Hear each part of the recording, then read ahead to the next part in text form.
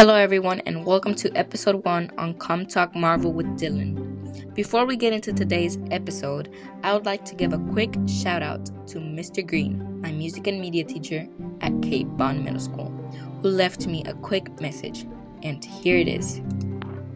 Hey Dylan, it's Mr. Green. I'm enjoying your Come Talk Marvel with Dylan podcast, and I thought I'd leave you a question that hopefully you can answer in an upcoming episode. I'm a big fan of all the Marvel movies, and I'm currently enjoying WandaVision on Disney+. There's a rumor that we may see Reed Richards, Mr. Fantastic, appear in an upcoming episode. And I wanted to know what your thoughts were on the Fantastic Four joining the MCU, and what you think the chances are of us actually seeing Reed Richards in WandaVision before the series ends. So look forward to hearing your answer in an upcoming episode. Thanks. Well, Mr. Green, thank you for the message, but I think that the chances are high of seeing Mr. Fantastic in the episode, one of the episodes, because we know how strong Scarlet Witch is now, and it really has been crazy on what's been happening on that series, but I think that it's a pretty high chance of seeing Mr. Fantastic on one of the episodes. Well, thank you, Mr. Green, again for the message you have left me. Let's get back to the episode. Before we start, again, make sure you have watched Captain America, the First Avenger, and keep in mind, I will not go through every single detail, just the ones I thought were interesting and important. And that being said, let's get into today's episode, Captain America, the First Avenger. As you may know, the movie starts in the Arctic, where the shield of the soon-to-be Captain America is found. A few moments ahead, the settings of the place changes to Tonsberg, Norway in March 1942. By the way, the film takes in the year 1942. Two of the men died because they both knew about the Tesseract. After they died, well, one of them died, we see Hydra soldiers and Schmidt, aka Red Skull, is first seen finding the Tesseract, or the Space Stone, if you prefer to call it that way. After a few moments, we see Steve Rogers' first appearance in a military base sign-up post, where he was declined to be a soldier for the war because of his conditions. He was small, he was weak, and he had asthma problems. Then Steve Rogers went to a film, but a man in the audience decided to be obnoxious, and both of them went out for a little punching session. By the way, the unnamed man was doing more of the punching. Eventually, Steve was saved by his friend James Barnes, aka Bucky, who was recently accepted to be a soldier to fight for the war. But a few scenes ahead, we see Steve Rogers in an exam and test again, space where he meets Dr. Abraham Erskine, who gives him an opportunity to become a soldier and fight for his country. Then we see Schmidt again, and his little man, I mean literally little compared to him, scientist Dr. Aaron Zola, who finally figured out how to contain and control the Tesseract's power for war purposes. But Mr. Schmidt says to change the world. After that, we finally see Agent Carter, otherwise known as Peggy, who is at the military base to train the candidates. We also see Colonel Phillips. After a few moments, we see Peggy and Rogers in a car going to a science lab. And,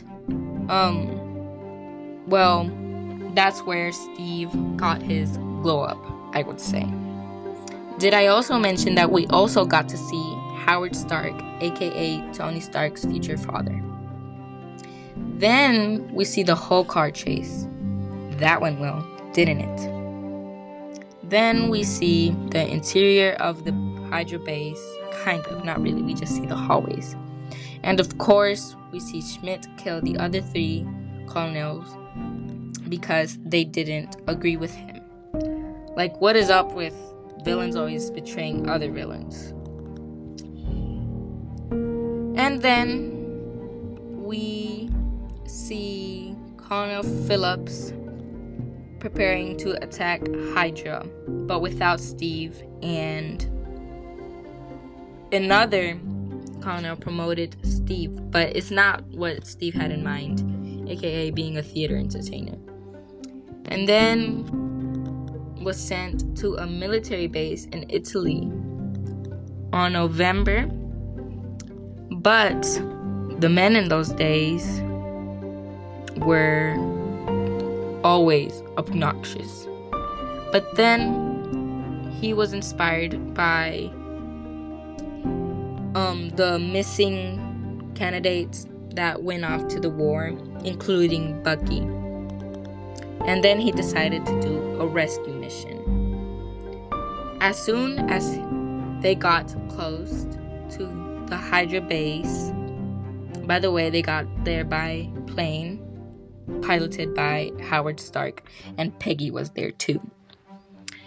But, like in every movie, action movie, I would say, the main person jumps out the airplane. I mean, why can't they just wait for the plane to land? Like, is that overrated or something like that? Then we finally get to see Bucky again. Yay! And the war against the Hydra soldiers continues, while Rogers gets to finally meet Schmidt, again, Red Skull. And of course, after a few moments, Team Captain America comes back in one piece, most of them anyways. And Steve was officially named captain of his own military team. And here comes the sad part. Bucky dies.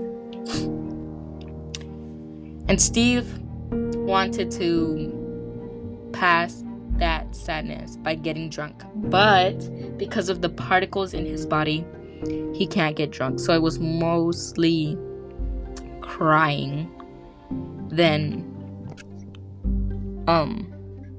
getting drunk.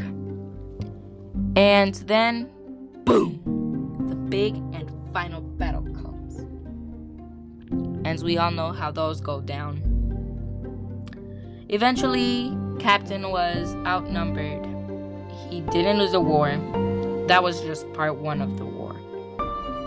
And then, like every villain, Red Skull decided to flee.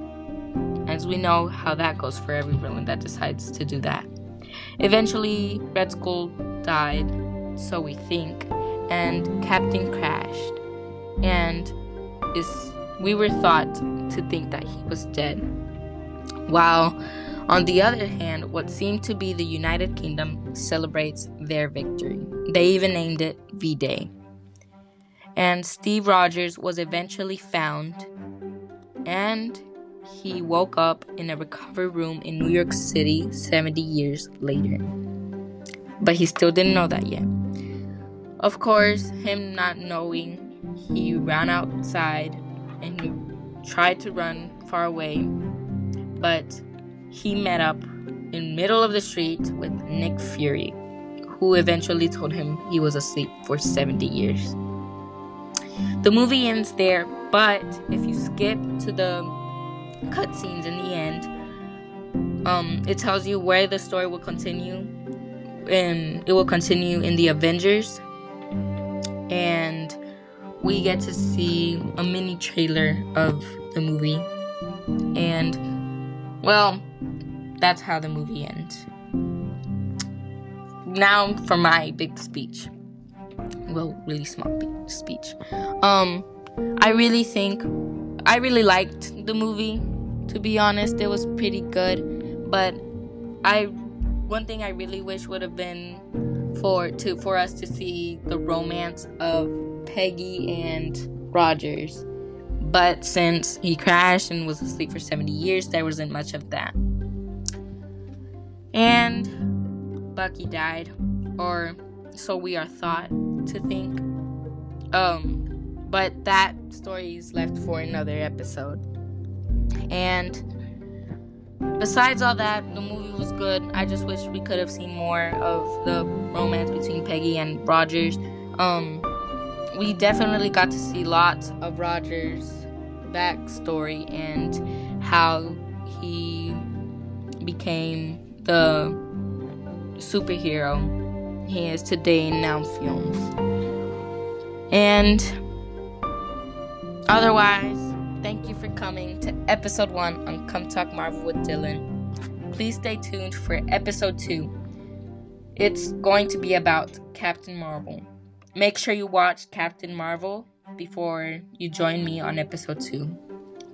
Feel free to leave me messages, and I will be sure to respond them on episode 2. Thank you. Have a nice day, and stay tuned for episode 2.